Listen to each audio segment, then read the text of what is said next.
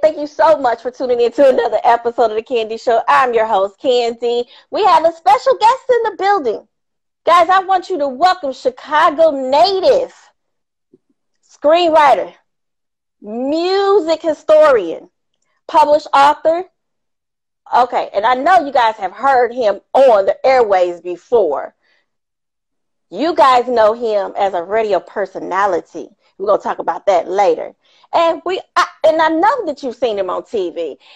Guys, he's also an on-air contributor to TV One Unsung episodes.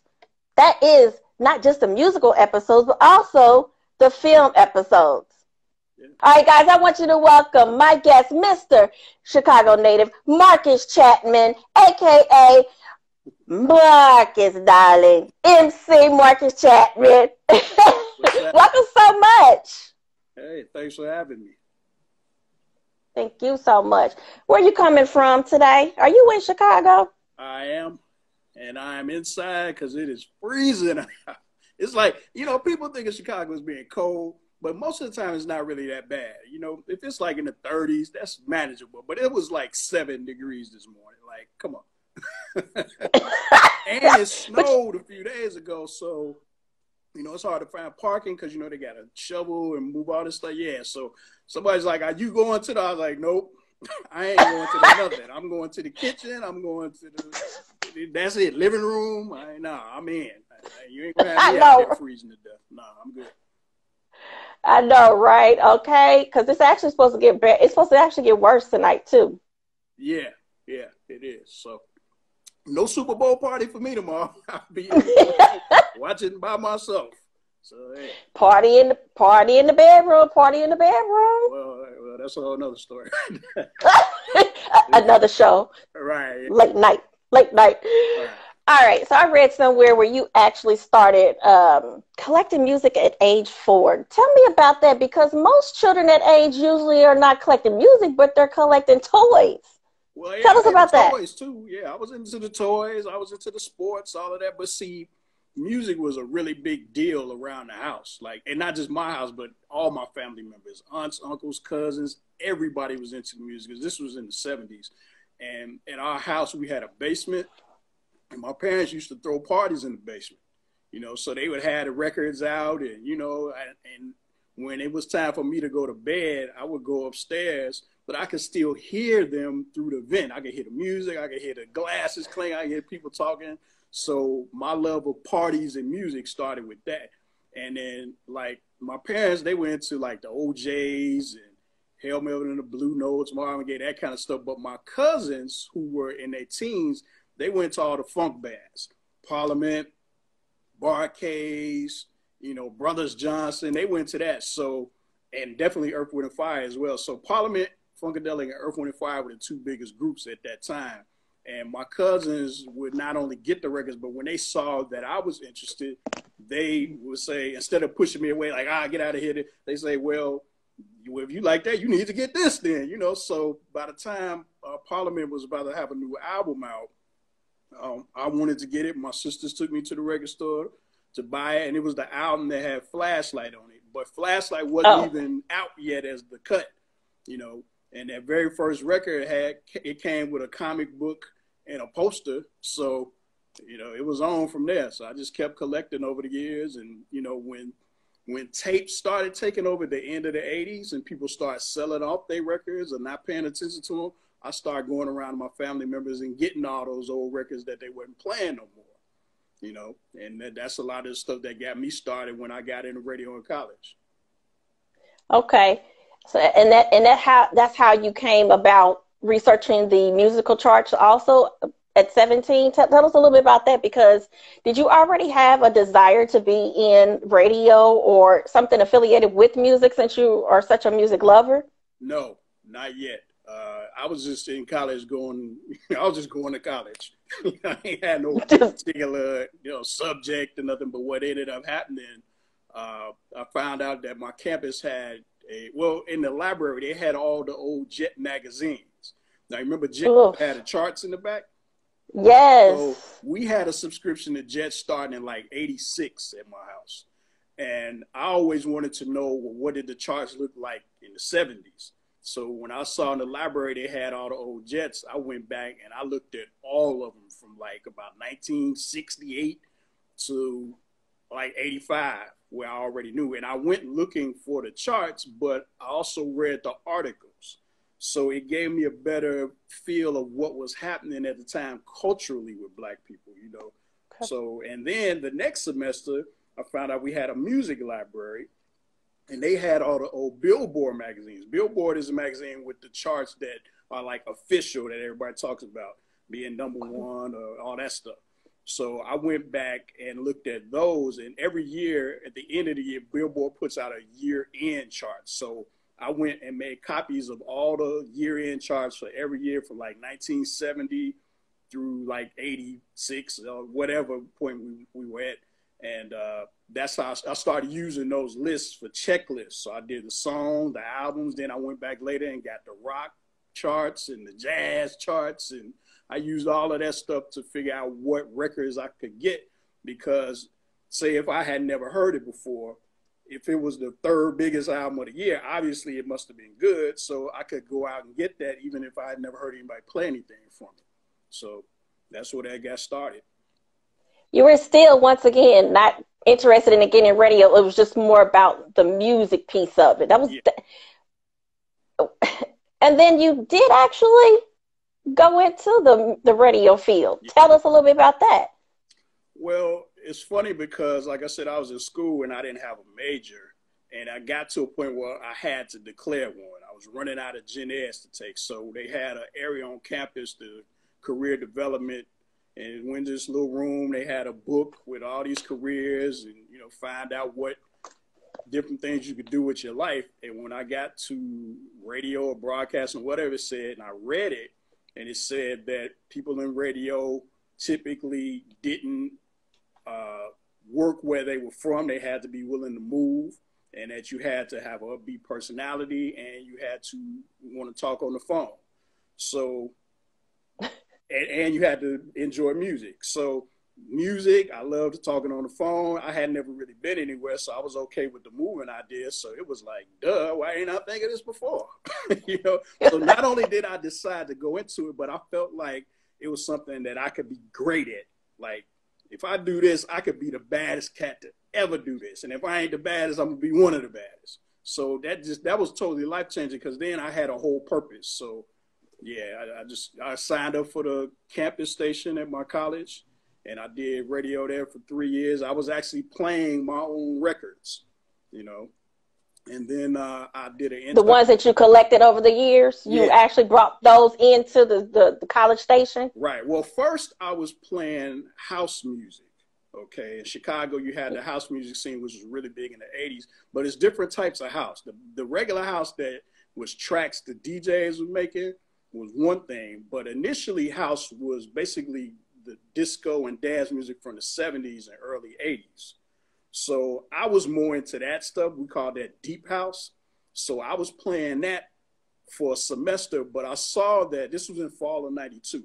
So I saw though that the people I was trying to reach wasn't really into that no more. Like the time for that had kind of passed already. So then I switched to playing older R&B and funk from the 70s and early 80s, because by this time it was a whole lot of sampling going on. Like Dr. Dre had just dropped The Chronic, you know, he had a lot of Parliament on there and all this stuff. So I was like, well, let me play the songs that people are, you know, using to make these raps, you know, and that went over a little bit better. So I stuck with that all through college. And you actually did land your first real radio job. Yeah. At one of the the hottest number one radio stations in Chicago at the time. Right. But that was a process though. So like after my second year doing radio in college, I did an internship at that same station, WGCI 107.5 in Chicago. It's funny because I didn't really like GCI at the time. You know, they played, you know, modern stuff. They played the current R&B and raps and stuff. And they had started a show called Old School Sunday. where they were playing the 70s stuff. But I was already doing that in school. And when they started doing it, people was like, oh, man, that old school Sunday. I'm like, wait a minute, I was already doing that. See? So it was I called it like sleeping with the enemy when I did the internship. But I knew that they were popular. So I wanted to see, you know, what it was that made them that way. And because I was playing older music, they actually had me intern with WGCI AM. At that time, they were called Dusty Radio 1390. They played mainly R&B from the 60s and 70s. So I interned with them, went back to school, did another internship with a pop radio station in the town where my campus was. And then when I graduated, I had to gradually work my way back into the station because the person who was my immediate boss had left, you know. So I worked my way in. One of the jocks invited me to hang out on his show. And I was just in there hanging out, and eventually they invited me in to be what was called a studio assistant. Because back then, this was before everything was digital. So this is in the fall of 95, like August 95. So back then, anybody who was on the radio between 6 in the morning and 10 at night had somebody helping them out in the studio pulling the music and the commercials because they were on carts. They looked like little 8-track tapes. But it would be one song or one commercial, and it would have a number on it. They had a computer printout with all the songs that were supposed to play in what order, and same thing with commercials. So you had to physically pull the carts and put them in the right order so that the person on air would play them in that order.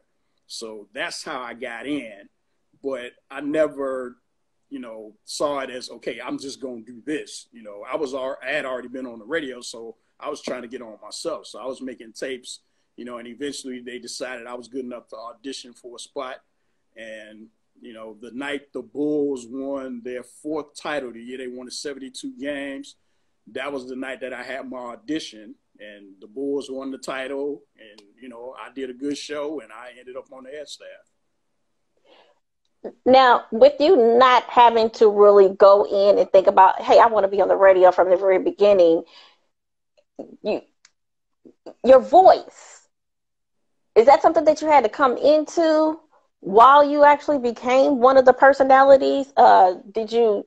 Because there a lot of times with people on radio, they have a distinctive voice. Right. So tell us a little bit about how you actually developed that whole personality while you were there at WGCI. Well, the first thing I had to do before I even started there, I had to figure out the difference between being a DJ and being a personality. In college, I was a DJ. I was playing records. I had a hat, DJ Marcus Chapman, all this stuff. But when I graduated, I listened to WGCI for 3 days. But I didn't listen to hear music. I was checking for the personalities. I already knew they weren't picking the songs. I knew that from when I was interning. So like, why are these guys so popular? So I listened, and I figured out after 3 days what I had been doing wrong. So instead of, like, DJs focus on music, personalities focus on the people who listen to the music. People who listen to music are doing other things besides listening to music. You might have a radio on, but you might be cooking dinner. You might be driving home from work. You might be going to visit your friends, going to a party, whatever people were doing at that time. So personalities focused on what the public was doing and catered their shows around that in terms of what they would talk about. So they would get the public involved. You know, they may have a question of the day and, you know, be like, well, in the newspaper today, you know, the mayor said it's going to be against the law to have tinted windows. What y'all feel about that car? And people would be like, yeah, well, I said, I don't believe that. And they would get engaging your audience. Right. So once I figured that part out, I was on the right track in terms of, okay, it's not about talking about music. It was almost like I was hiding behind the music because in college, everything I said was about the artists and, you know, all of that. But it was like I stepped in front of that, and it gave me a chance to show who I was, how I felt. I could find out how other people felt.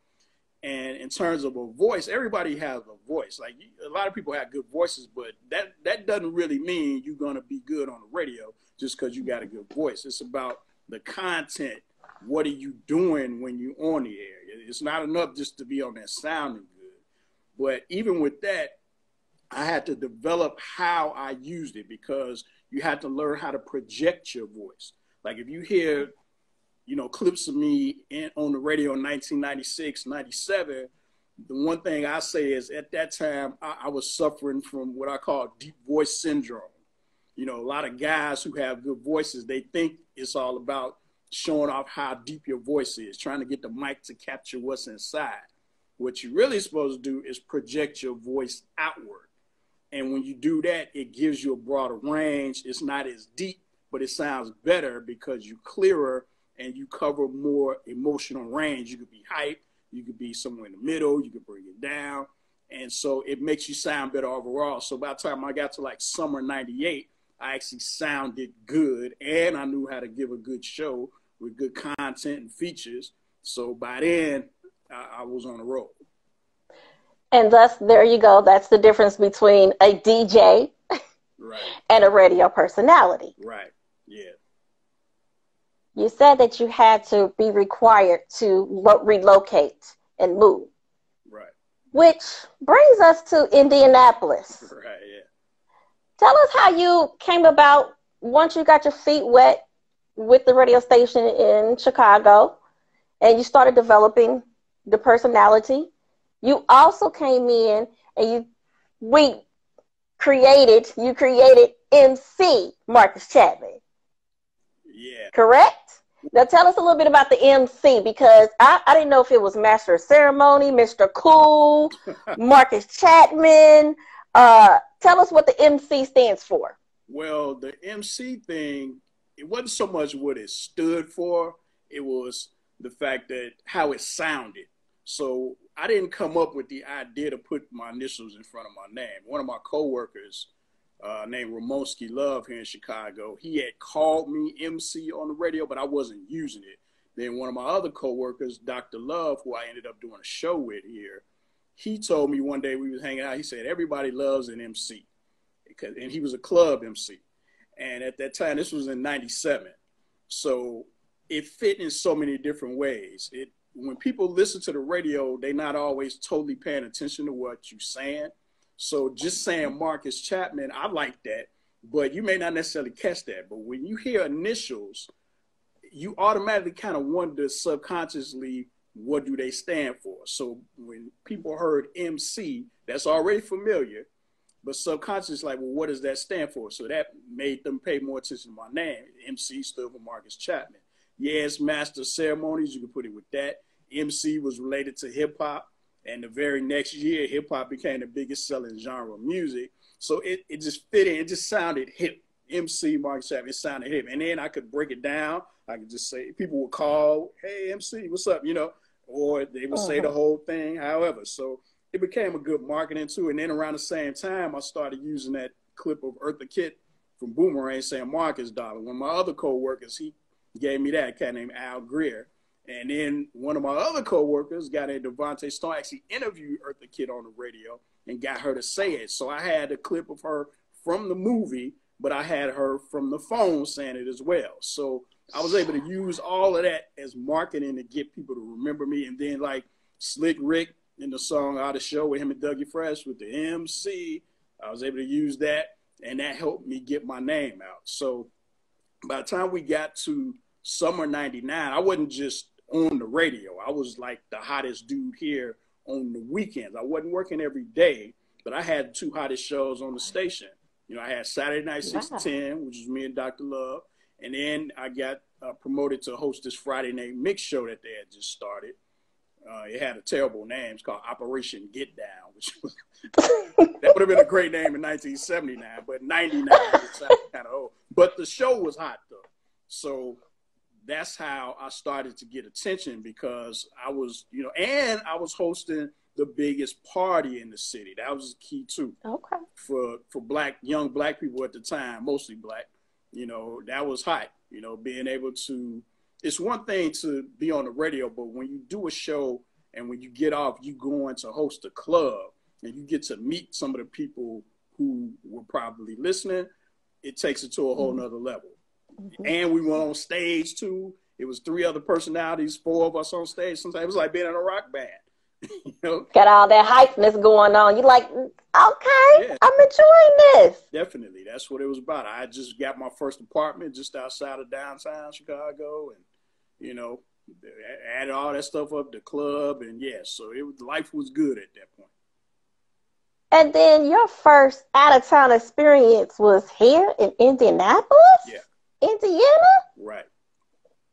I know you mentioned auditioning. Now, is that actually, and again, we're talking about what happened before, back when you were on the radio, because I don't even know what's going on now and how the process is. Yeah. But when you audition, is it just, okay, they call you, you talk to them on the phone, or do you actually have to go to that actual city and get your first on air experience? Tell us a little bit about, and how did you get into coming to Indianapolis? Well, at the time, WTLC was going through like a transition. They had always been, I guess, what you call an urban adult station, and they would change into a mainstream urban, playing current music. And an opening came up, and what they did, they hired a consultant, a cat named Harry Lyles, out of Atlanta. And between him trying to help them making the changes with the music, and they figured that they had to go a little younger. And they used WGCI as the model station to kind of pattern themselves after. And so something happened. You all had Troy Johnson. He was doing afternoon. Something happened. He got let go. And a lot of times program directors of radio stations, they talk to each other and they, you know, looking around for talent. So Brian Wallace was the program director at WTLC. And I guess he reached out to the program director here, who was Elroy Smith, about, you know, hey, I got an opening, anybody you could recommend. And my name came up.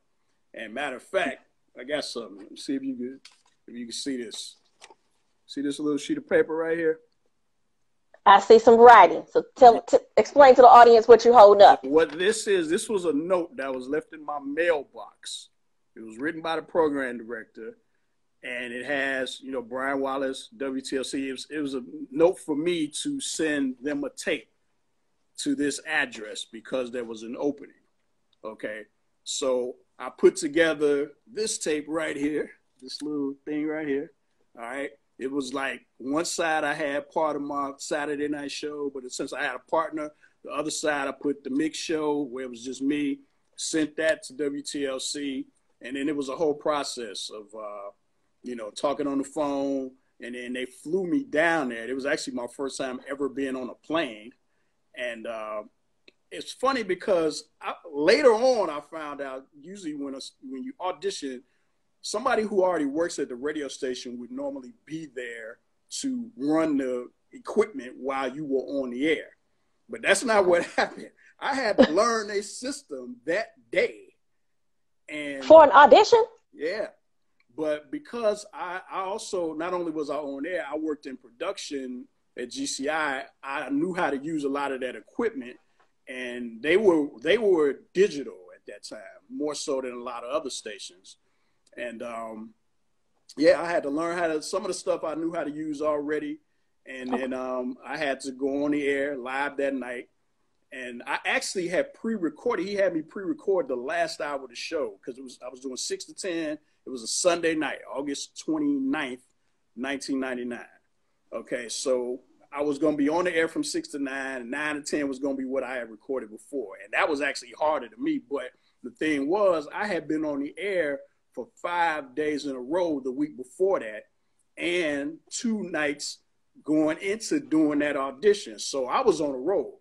So by the time it got to 9 o'clock, I remember Brian coming in. He was like, how you feeling? I'm feeling good. He was like, you want to keep going? I was like, yeah, because I'd rather do it live than to do the pre-recorded thing. And it turned out we had to do it anyway because the tape we was using wasn't recording. It missed the whole first 3 hours. So he had to do something, and then it recorded that last hour. So that last hour of my audition is what got recorded. And he played that for the general manager the next day. And about 2 weeks later, he called me and was like, let's kick some ass. And that's how I got the job. And that's how you got here in Indianapolis, Indiana, And you started, what, September 1999? Yeah, September. I got there September 27th, which was a Monday, and I had to learn the equipment and all that stuff, relearn it, and then I actually did my first show. It was Thursday night, September 30th of '99, and it was Circle City Classic weekend. I remember that. And I had the opportunity to listen to, number one, like you just said, your first show, your audition. I got to listen to your first show, and then we're going to tell everybody later on how they can actually listen to all of those shows too as well. But I could tell the difference, and now maybe that's just me. It sounded like your first night versus the rest of the time you were here, it was a little different. Yeah, well, it was. I mean, I had to get adjusted to being at a new station because I had been at GCI for 4 years. So it was certain stuff I was used to saying that didn't apply anymore. You know, so I gave out the wrong phone number. You know, I had to catch myself because I was saying a certain number because we were 107.5. TLC was 105.7. So I had to get used to, you know, different. And then it was funny because there were people who had heard my last show in Chicago who were listening that first show in Indy. You know, wow. So, yeah, and over time, you know, they fixed some things with the music, and then, you know, I came up with features, and yeah, and it just went from there. And I met you, was it 2000, 99? That's how long I've been knowing Marcus, but his memory is a lot better than mine. We met in 99. But I remember that because, see, back then, TLC was owned by MS Communications. And MS has the big building down on the Circle downtown Indy. Mm-hmm. And they had, I forget what floor we were on, maybe the 5th floor or something like that. But they also had, for all their stations, they had what they call showcase studios, which were down on the Circle. And you could actually look inside. Like, you could invite people in, and people would be walking around. And, you know, so we were in the showcase studios normally Friday and Saturday and some Tuesdays. And I would always be on the road. I'd be like, hey, you want to come down and, you know, hang out, whatever. So, yeah, so that's how that happened. That was in 99. And I enjoyed that time just because of the fact that you were able to, at the time, walk literally past the studio and you could see everybody doing their thing right in there. You know, that was just awesome. Tell us a little bit about your time here. Just some ups and downs, some great things that, you know, you could say, you know what, I learned from this experience, or like one of your most memorable experience. And also tell us about one of your most memorable guests, whether it be on the phone or someone that you had an interview with. Tell us a little bit about your time here in Indianapolis. Well, the main thing was they brought me in because they wanted to have more energy. Like at that time in radio, night shows, 6 to 10 shows, were highly energetic. You had a lot of phone calls. You had more rap songs played in that time. So the music was going to be there whether I showed up or not. But the job of the personality was to give people other reasons to listen beside the music. And my big thing was getting the phone lines jumping. So what I would do is I would come up with features to, you know, get people involved. And so, like, when I first got there, I was doing something called the check-in. That was something I had done here in Chicago. It was really just a way to get people to call and say what part of town they was on. And I did that to kind of gauge where the listeners were. Are they mostly on the west side, east side, whatever. Mm-hmm. Then in early 2000, Lil Wayne had a song called The Block Is Hot. That was like his first hit single. And that was the first song, and I did this with a lot of songs, where I would take the song title and I would flip it and turn that into a feature to get people to call in. Okay, so like with the check-in, people were saying their part of the town. With The Block Is Hot, I had people call and say exactly what street they was calling from. So that made it more varied. And, you know, it's funny because the song was actually about people selling drugs on the street. And I remember it was a guy who called and said, they saying where they selling the drugs. And I was like, well, the police listening too. So if they want to say that and get caught, that's on them. You know, I wasn't going to take that away from the kids, you know. So I had that. I had a battle I used to do on Friday nights. there was a legendary on-air talent here named Herb Kent.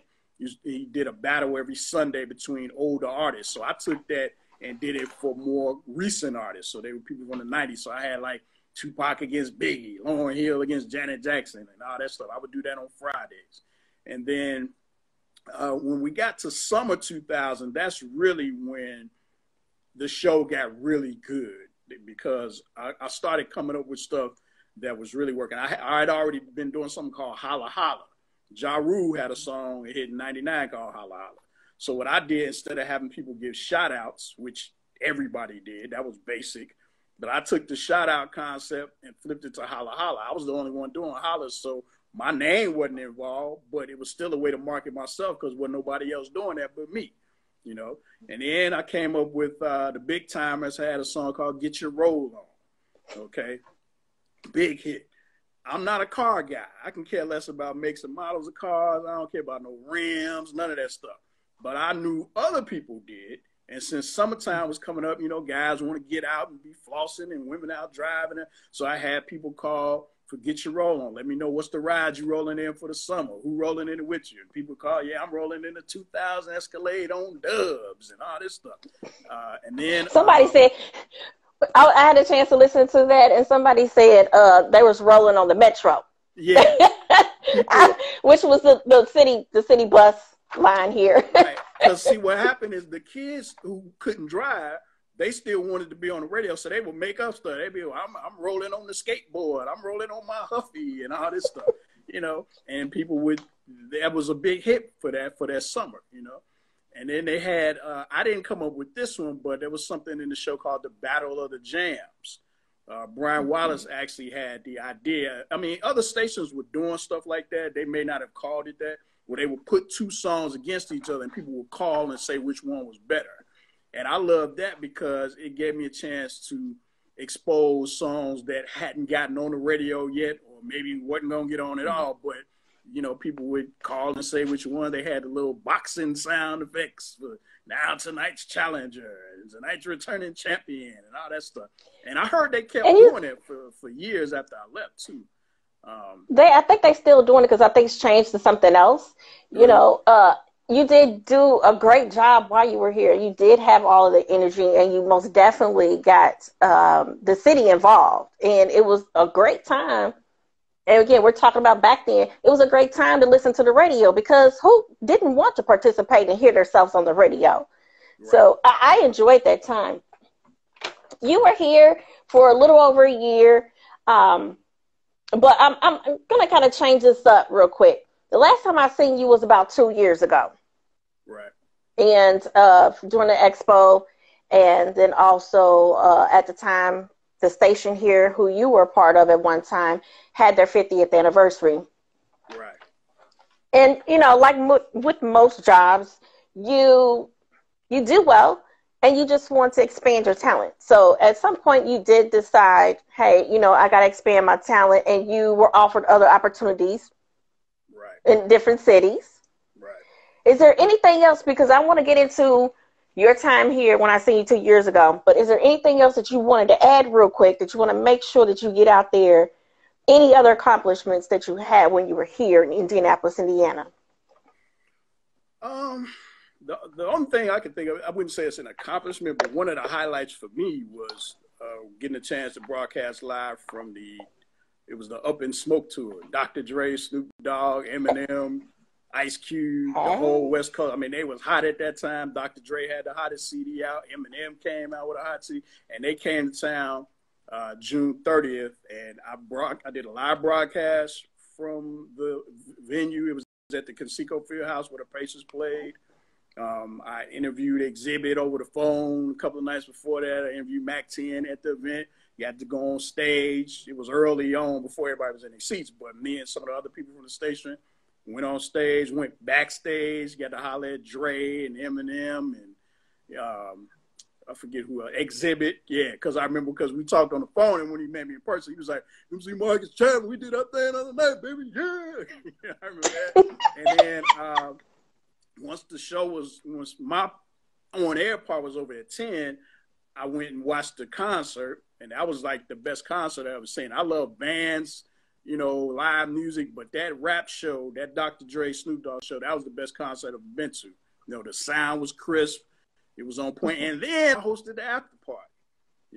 Matter of fact, I got something else to show you. Check this out. Come on now, tell it. This is the flyer from the after party that I hosted. All right. So, and it was a crazy You collect party. A lot of stuff. It was at the Cozy. It was a restaurant downtown. I always wondered, like, do these guys smoke as much weed as they say on these songs? I never asked that question again after the party because they set the smoke alarm off up in that place. It was crazy. Shut up. That was definitely one of the highlights. Oh man, I tell you, I was there. I went to that concert. It was nice. It was definitely nice. I got a picture of you from that concert. Didn't I send you that? Yeah, you actually did. And you know what? I was gonna post it tomorrow or sometime soon. I didn't take it because it was a photographer there named Jeff Kelly, and he was just snapping pictures, of different people coming in and everything, and he got one of you, and I was like, hey, I know that. So yeah, that was a big highlight. Well, I appreciate that. Thank you so much. Thank you so much. Let's talk about your time real quick when you came back, and I know you have other accomplishments too as well.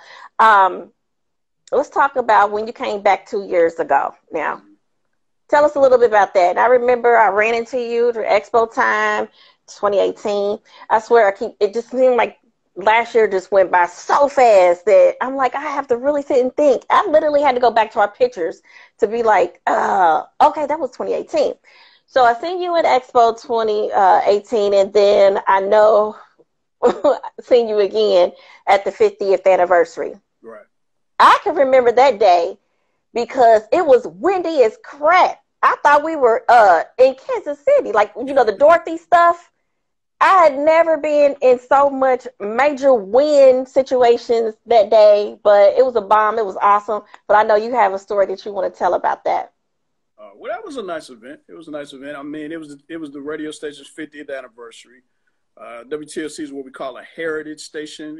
Most cities have a station that's been around for years and years, and then other ones that haven't. And they were in a unique position, though, because most of the stations that are like that are playing current music. So they can't really celebrate their past because it's going to make them look old to the kids they're trying to reach now. So TLC is an urban adult, so they could, have a celebration like that. So it was cool. I mean, it was, a lot of personalities. The only regret the mistake I think they made, they didn't bring all the personalities up on the stage because they had the big screens where you could see, like Guy Black was hosting. Mm-hmm. He did a great job. They had Tom Joyner. They were giving out awards to people who deserved them and all that. But they had the personalities at a couple of tables in the middle. At one point, they had us all stand up. But most people who were there didn't necessarily know who was who. Like, I didn't even know who some of the cats were because, they were working in the 70s or 80s, and I didn't know all of them, So that was the only thing I thought they could have done better. They should have brought everybody up on stage, so people could know who was who. But other than that, I mean, it was a nice event. Yeah. The one thing that I regret from that night was that I didn't get a chance to get my pictures because I love my pictures, and everybody knows, if they know me, I love taking my pictures. I didn't get a chance to get a picture with Mr. Tom Joyner. So that's the one person that I really wanted to get a picture with. But by the time I tried, I was like, you know what, it's not the best time. So when you left here in December 2000? Yeah. Last date was what? December 27th, 2000? Yeah, my last show was December 22nd. That was a Friday. And then I went back home, came home for the holiday, got back down there to finish packing. Movers came December 27th. Took everything. I had my car shipped, and I hopped on the plane. I was out. So tell us a little bit about, now we talked about you being an on-air personality, but you also had some other accomplishments after you left here. Let's talk about your book. Talk about the book. Actually, first of all, the title, I like this. The 2015 title of, and I have to read it because I know I might just mess it up, so I want to make sure I get it correct. The Coolest Music Book Ever Made, a.k.a. the MC 500. Tell us a little bit about that. The MC 500 was actually a thing I did online for my birthday in 2013. When I was about to turn 40, I wanted to come up with a list of like my all-time favorite songs, my 100 favorite, because they used to always do the 100 greatest this and 100 that. And then I figured out, I was like, nah, 100 not going to be enough. So I came up with the idea of the 500. And I like did it in a countdown form. I was posting clips from YouTube for the songs and putting them on Facebook and Twitter and all that. And when I got about halfway done with it, I decided I wanted to preserve it in book form. So once it was over, I eventually got a deal with a company to do that. They ended up giving me the rights back. They came up with the idea of splitting it in half. So it would be 250 songs in one book, 250 in another. Wow. So in 2015, that's when the first version came out, the first volume, which is the white one. And then in 2016, the black one came out, volume 2. The first one is what led to me getting on TV, because the book came out, I want to say it was June 1st of 2015. My birthday is the 5th. So when it came out, I tagged a lot of artists on Facebook who I'm friends with, who are mentioned in the book because they have songs in it. And on my birthday, I remember Fred Alexander from Lakeside called me through Facebook Messenger to wish me happy birthday.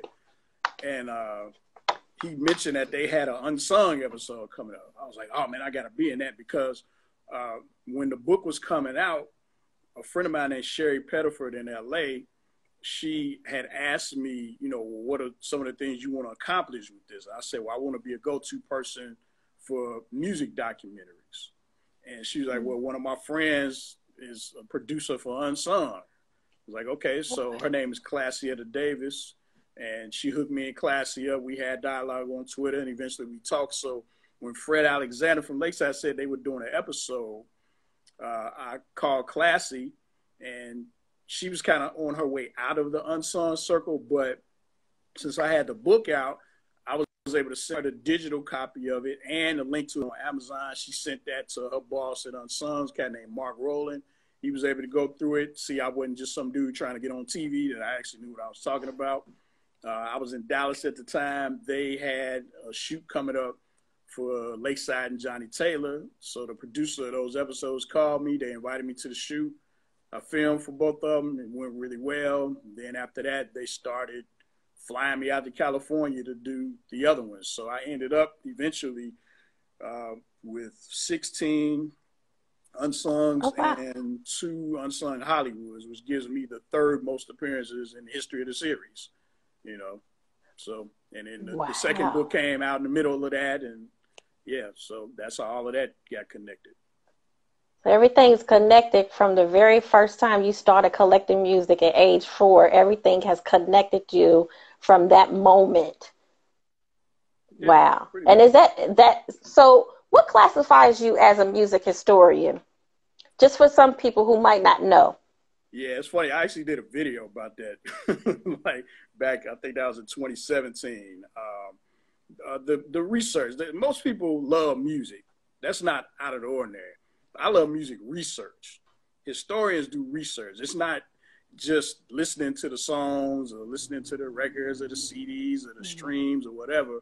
It's wanting to know information behind it. You know, how did people respond to the music? What went into making it? You know, why did this particular album do well, but this other one is just as good, but it didn't? You know, so doing a lot of reading about that. There are books that deal with all of that stuff, that have the chart info from Billboard. So having books like that and reading books about particular genres and eras and artists. Like I may read 4 or 5 books about the same artist. You know, they may come out with an autobiography. Somebody else may write a book about them, and somebody else may do another one. And just to get different perspectives, if it's somebody I'm really, really into, I'll check out all of that stuff. Most people don't do all that. Most people are just good with, you know, I like this and I like this artist, I like this song, that's it. You know, but historians track, you know, the impact of the music and getting into more details. So there's not a whole lot of them, you know, and I'd say I'm the top music historian in the country under the age of 50, because most of them are a little older. So I always give them their props, but yeah. Okay. Wow. Is there anything else that you'd like to add besides the fact that we're getting ready to talk about, first off, we're going to talk about how all of that actually brought you into where you're currently about to be at now. Actually, you're really there. But tell them, first of all, before we end this, tell them how they could reach you, follow your journey, because I know you have a lot of your old shows as well as some other things that you have on your YouTube. So tell everybody about that. Give them that information. I'm easy to find. I ain't ever had nobody. So all my stuff is simple. At MC Marcus Chapman. YouTube has playlists for every year of my radio career. So you hear clips of whatever from Chicago, Indy, Dallas, whatever year. TV stuff, all of that's on YouTube. And then I'm on Facebook, Twitter, and Instagram. Okay. So I'm easy to find. Cool. So Marcus, I don't know what you did with your phone. I didn't do nothing. What I see is wait, I didn't do I swear. It's just like I just got your face is so it's so big. Yeah, I didn't do nothing. It's just like boom. I don't know. I did nothing. It's funny. You are big. Giant. It's like a big old face. Right. So yes. I moved back a little. I don't know if that's good. So, hey, I ain't do nothing. Guys, this is the Candy Show. It is real. It is raw. It is natural, and it's not scripted. It's all it's unscripted. Right. Oh gosh. Oh my gosh, I can't. Okay, all right, okay. I will start. We will be up here in 10 minutes laughing. Right. Okay, it's a little bit better. Yeah. Man. Okay. It didn't do nothing. It just switched. Hey. Okay. Woo, sorry. All right. This is crazy. It's funny. But with you being a music historian, it led you into being on Unsung, and then you also led you into being a published author of 2 books. You currently have a project right now. Tell us a little bit about that. Yeah, well, I'm working on getting a movie done. Yeah, because there's actually more than 2 books. Even before those 2 music books, I actually wrote an autobiography about 11 years ago now. It came out in 2010. I wrote it from late 2008 to 2009. And then it was always supposed to be a movie script, though. It was never supposed to be a book first and foremost, but it was. And so, yeah, I'm doing a movie about the early part of my radio career from 1995 to 2004. So that's the biggest thing that I'm doing right now. That's my main focus. There's some people, producers who are interested in it, making it happen. So I can't give a date right now on anything, but we're making progress in the right direction to getting it made. It's kind of like if you ever saw Wolf of Wall Street. It's a wild movie like that, except it's for the radio industry. There's no well, drugs. If you need an actress, huh? If you need an actress, I can act. Well, you can definitely see I can cry. Yeah, it's gonna be a lot of actresses in it, definitely. And but because it's based in the 90s, early 2000s, it has that nostalgia aspect to it. And so most of the actors are people who, they in their 20s now that are probably going to be in it. They was just little kids at the time, or if they were born at all. So I'm sure it'll be fun for a lot of them to, reenact scenes from, before they were born or when they were little. But yeah, that's the main I like thing. movies like that because you get to bring up all the different hairstyles and all the different clothing and things like that. Especially so. Again, if you need an actress, let me know. Right. I'll be available. Gotcha. As long as it's after our worldly situation that we got going on right now, and it's safe. Right. All right, so make sure you repeat your stuff because I know I couldn't stop laughing. Let them know once again how they can follow you, purchase your book, subscribe to your YouTube. Tell them about that. Yeah, all that, again, that's at MC Marcus Chapman. Nothing else to it. It's real simple. I ain't hard to find. MC Marcus Chapman. Yeah, all of that stuff, you know, in time, all of that stuff will be coming out. So right now, it's just more so about getting that made. But I do want to go back to my time in Indy, though, because, you know, that was real significant, not just for me, but in radio in general. That was like a really creative time. It was before the corporate takeover of radio. So it was really a lot about creativity. Everybody was trying to win. And that's how I got there in the first place, because they wanted the best person they could get for the job. And the reason why I left was because of that too. You know, mainly, I'd say about 6 months into me being there, I started getting attention from other radio stations. You know, I remember one Saturday, I was off, and I went to a spot called Frogs Records. Remember that? And that was a legendary spot here. Yeah, and I remember buying the Dr. Dre 2001 cassette tape, because I had the CD already, but my car had a tape deck in it. So I bought the tape so I could play the tape in the ride. And when I got home that day, I had a message on my answering machine. I'll show you how long ago that was. From a guy named I know Reggie people still got that. Yeah, he was the assistant program director for WPGC in DC. Okay, that was a station Donnie Simpson was working at. He was doing mornings there. You know, Donnie Simpson, that used to host Video Soul on BET. Yes. He wasn't with BET at that time anymore, but two of the other people they had on the station were. They had a cat named Adimu, who was hosting Teen Summit, and they had Tigger, who was on The Basement, the Rap City. And they figured one or both of them would end up leaving, so they were looking around, I guess, to see who they could get if they needed somebody. And I don't know how they found me. I didn't send them no tapes.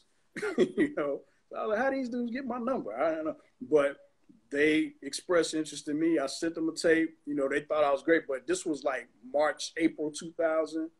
And my deal with TLC wasn't going to be up till September. So nothing ended up happening in terms of getting hired there. But that kind of got the ball rolling, you know. Because when I got hired there, I always kind of figured it was going to be about a year or so, because most of the industry was on the East Coast for urban radio. And I really wanted to go east, so I saw it as well. One of my coworkers here even told me, he was like, well, this could probably get you to the next step, you know. So I started getting attention, like I said, from other stations. There was an opening in Miami that came up to do 6 to 10 down there. And I wanted that job bad too. It was I had just turned 27. It was like, man, you know, you be on the #1 station in Miami doing 6 to 10. I'm gonna be on the beach broadcasting live, bad chicks in bikinis. I'm gonna be at the Luke parties. It's gonna be on. You know. And I remember the lady who was the program director was hard to get, but his assistant, it was a lady named Danella Doran. I remember calling down there every day. Did he get the tape? Did he listen? She was like, well, you one of the top candidates because he listened to your whole tape and he got it sitting on the desk. Most of them, he just played for 5-10 seconds and throw them in a box, you know. So I didn't end up getting a job, but I was one of the top candidates then. Opening came up in Raleigh, North Carolina to do afternoons. You know, that was on the table. Then something came up in Philly. They had, you know, afternoons and nights. And I was going to fly out there November 1st of 2000 to audition. And, but I remember the guy telling me, he said, my big boss is coming in town and I got to wait for him before I can make a move. And I never heard from him again because his big boss was a cat named Steve Hegwood. He was in charge at Radio 1 of most of the stations. And at that time, a lot of radio stations were starting to do a thing where instead of getting the best person they could get, they would get whoever was the cheapest they could get. So they ended up just hiring some cats who they already had and moving them from part-time to full-time. But around that same time, the DC people hit me back again and was like, look, it's a opening at a top 10 market to do 6 to 10 nights. We can't tell you what city it is, but call this dude right here. There's a dude named Dr. Dave. He did production for a lot of radio stations, still does. And I sent the tape to him. And that station, they had a consultant named Jerry Clifton. And he was consulting that station. Dr. Dave gave my tape to Jerry Clifton. He told his clients about it. It turned out it was K104 in Dallas. So this particular station, you know, was real big. You know, they were one of the biggest stations in the country. They paid real well. And so November 1st, 2000, I was supposed to go to Philly, but instead I ended up going to Dallas. And they flew me down there and, you know, took me to the club. I remember I never forget when I got to the hotel, they put me in a hotel that was connected to the airport. And when I turned on the clock radio, they was playing Miss Jackson from Outkast. That was the hottest record out at the time. And I remember I was on the phone with my mom, because my mom, she was real into all the wheeling and dealing. You know, I was telling her what was happening. And so they were broadcasting live from the club, too. So it was like, okay. So they program director, Skip Cheatham, picked me up. He took me to a club in Arlington, Texas. And I remember the DJ got on the mic. He's like, we got K104 Skip Cheatham in the house. All girls start screaming. I was like, damn, y'all got it like that? You know? Then he took me to another club in North Dallas, and that was popping. And then the next day, we went out to dinner and all this stuff. And about a month later, you know, they made me the offer. And the offer they made me was the TLC had made me an offer to stay. And it was a fair offer, but by Indianapolis being a medium market, what they paid wasn't what you would get paid in a major market, especially not for a station like K104, because like I said, they paid well. So it was a big difference in price. So it was like, you know, am I going to stay here and complain about something that I'm not digging, or am I just going to try something new with these folks? So that's how I ended up leaving. And see, that's the thing, because Indianapolis isn't a major market. And so it's really hard to keep people here in that type of a business. So I know that it's a lot of, I don't want to say, right, it's gained its notoriety. Let's just say that. Yeah. But it's I don't want to say turnover, but there's a lot of people that are in and out of that type of a position. So let's talk a little bit about this. Whew. First of all, I'm going to say thank you so much for coming on the Candy Show. And giving me a laugh, too, because you still haven't fixed that. Your camera still... I didn't do nothing. It was hard for me to keep a straight face. I'm going to tell you right now. It was hard. But I know that it was such a hard thing to do to leave here. Because first, I want to say thank you for coming to Indianapolis and taking that first step to even leave your hometown from a major market area to come here to Indianapolis and put your stamp on the city. You know, I enjoyed the time, like I said, when you were here. I will never, ever, ever forget Marcus, darling. You know, every time I think of you, I think of her. And MC Marcus Chapman. But you know what, that's because at that time, radio was about getting your name out there. A lot of people hear that stuff now.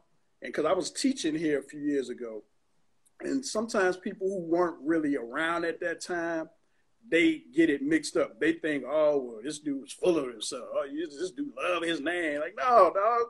That's what you were supposed to do in radio back then. You had to make yourself stand out. You couldn't just go in there and get people on radio requesting songs and giving shout outs. You had to come up with stuff to get people to listen and keep them there. And part of that was marketing, getting your name out there. So when you went out in public, people knew who you were. They didn't know what you looked like necessarily, but once they found out, it was like, oh, yeah, I like him. Yeah, I listen to him. Yeah, you know.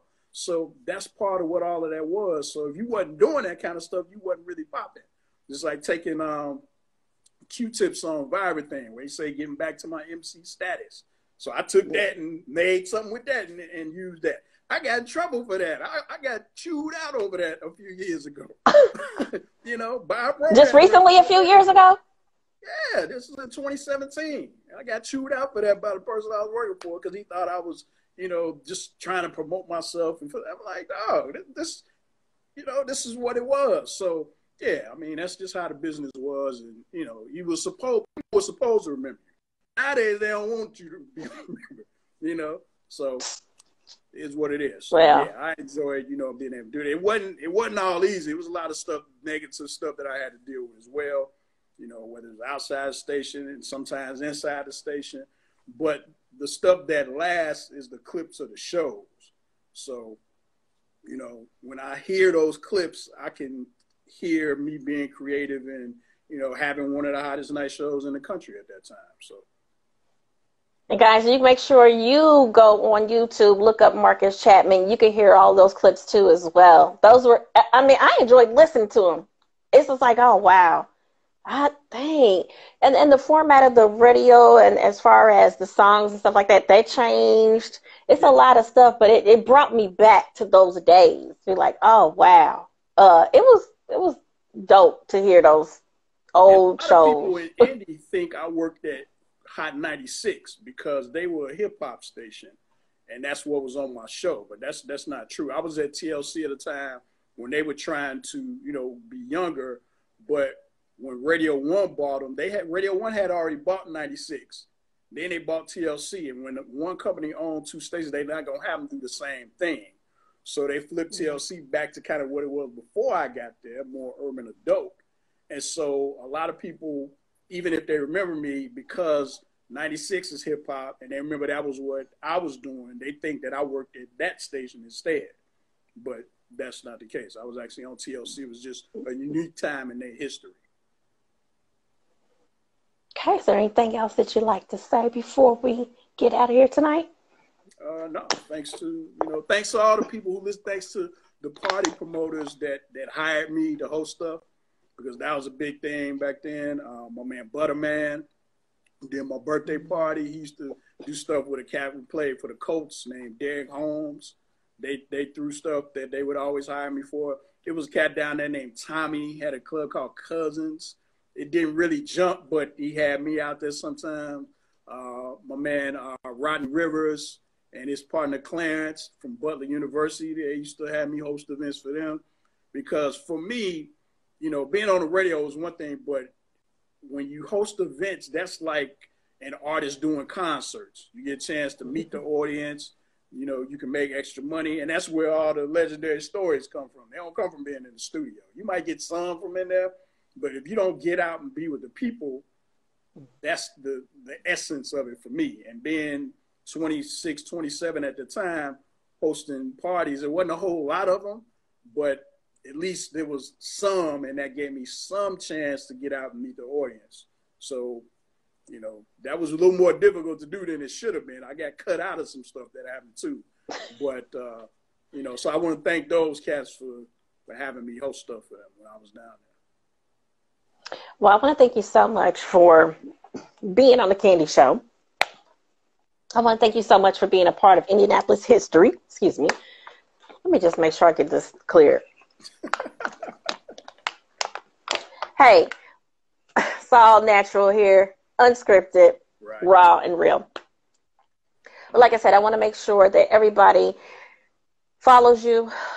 Hopefully at some point get to check out your screen, writing show, book, play, all these things. Okay, so movie. All right. Well, that's the first step. The first thing is a movie, and that's mostly going to deal with stuff that was here in Chicago. Then the next step is to do a series, which deals with stuff from when I wasn't in Chicago, because it's two very different experiences. When you do radio in the city you from, there's certain stuff you can do that you can't do when you leave. Like I used to have a routine every Thursday. Once I moved out of my mom's crib and I had my own place, every Thursday I would go back to my old neighborhood, get a haircut, hang out with the homies from the neighborhood, go visit my mom. Sometimes on holidays, I might hook up with my cousins, watch old concerts, Parliament, Bootsy from the 70s, whatever. Once I came down there, that was over with. Can't do none of that. And when you work in another city, the only thing anybody knows you from is from the radio. It was only two people. I only knew two people in Indy before I got there. There was an older guy that my mom used to date in the 80s. And then my boy James was down there. He was from Gary, and he had moved down there the year before. That was it. I didn't know nobody else. So everybody only knows you from the radio. So there are times when you need to get away from the business. You got to unplug. just like a phone. You know, you can't just be going. You're going to have to recharge at some point. And really the only way to do that in that situation is to be by yourself. So I spent a lot of time by myself, especially in the first few months I was there when nobody really knew me. And honestly, Indy, maybe it's changed a little bit, but it had the reputation back then of being a city that didn't embrace new stuff right away. Like, they ain't like nothing new, you know? So it was some people. We're still Naptown. Really? It was We're still Naptown for a reason. With me from the beginning. But a lot of people was just skeptical just because, like, well, I don't know who this dude is, you know. But I ended up spending a lot of time by myself. Back then, this was like late 99, you know. So I was at home reading old Vibe magazines and watching the Chris Rock show and, you know, watching Def Comedy Jams. They had just came out on VHS and I had ordered all this stuff. So it took a little while before people got used to it. Once it got to 2000, I guess people was like, okay, well, we used to hearing this dude now. So that's when it got a lot, you know, better socially. You know, but still a lot of time by myself because the club scene wasn't as popping as what I was used to. But, you know, it was still times where I had to get away, and the only way I could do that was by myself. So you end up spending, you know, you don't get to do everything. It's a difficult transition. But once you make it and you focus in on what you're doing and people get to know you, then it starts to go a lot better. You know so, what, guys, I think. Can I add one thing? You don't know this. Sure, go ahead. So a couple of years ago, probably about 3 or 4 years, I actually had the chance to come back to Indy to work again. Oh, really? But it would have just been a part-time thing on the weekend. So I would have had to drive from Chicago to Indy every weekend to be on the radio. I was like, nah, I ain't about to do all that. You know. And that's what, 3 hours one way, 3 hours coming back? 2.5. That's a lot. Yeah, every weekend. I mean, I ain't even trying to do weekends here, okay? Because weekend radio don't really pay no money unless it's a station that's in the union. So there was one station here I was willing to do weekends for, but they passed me up like 3 or 4 times, so we ain't gonna go into that. But yeah, to be driving down there every weekend, it's like, nah. I have a thing that I call leave it at the height. You know how Michael Jordan hit the last shot and he kept his arm up and then he was out? I get it. You know, then years later he came back and played for the Wizards. It's like, you know what I'm saying? So my thing is, if you've taken something as far as it can go and you did real well with it, unless it's something you just love, or you can pick back up and go to a higher level than you were before, leave it where it was at. Like, a lot of people waste a lot of time and like trying to recreate stuff they did, and they don't realize a lot of times it makes them look bad, because it's like, if you were doing it on a certain level and then you come back and you try it again, but you're nowhere near that, it almost kind of takes away from what you did before to a certain degree. You know, now if you just love it that much, go for it. But I ain't love it to the point where I'm getting ready to be driving down there every weekend. It's like, I did what I did. I had my impact, even though it was, you know, 20 plus years ago now. Still, it's recorded. You know, you can hear the stuff. You know, I didn't feel the need to come back and do it. Now, if they would have been like, you know, can you do afternoons, you know, during the week, then I would have considered it. Like, okay, well, maybe. You know, I ain't saying I would have definitely did it, because I was happy with where I left it, you know. But I would have at least, but to just do weekends, it was like, that ain't even going to be worth the gas money, because, you know, it just, and that's a lot of wear and tear. Like, nah, I'm good on that, so. Well, it sounds like if you were given the right opportunity, you would definitely go for it. Well, I ain't gonna say that. That was 3-4 years ago. Yeah, so, you know, my feelings about stuff change fast. So, you know, what I did 2 years ago ain't necessarily what I'm gonna do next year. So, but I just did want to put that out there just so people know that was a possibility. You know, maybe if I could have did it at home on a computer, maybe, but then I wouldn't have been able to talk to people on the phone, and that was what I was known for. So, you know. Yeah, that's definitely, yeah. Well, we're going to leave it right there. Really right there. Guys, thank you so much for attending another episode of The Candy Show. Make sure you follow Marcus Chapman. You can also see him. Actually, you can hear him do his thing on YouTube. Listen to some old shows. Make sure you get his book. Make sure, actually he has 2 books. And stay tuned for a movie soon.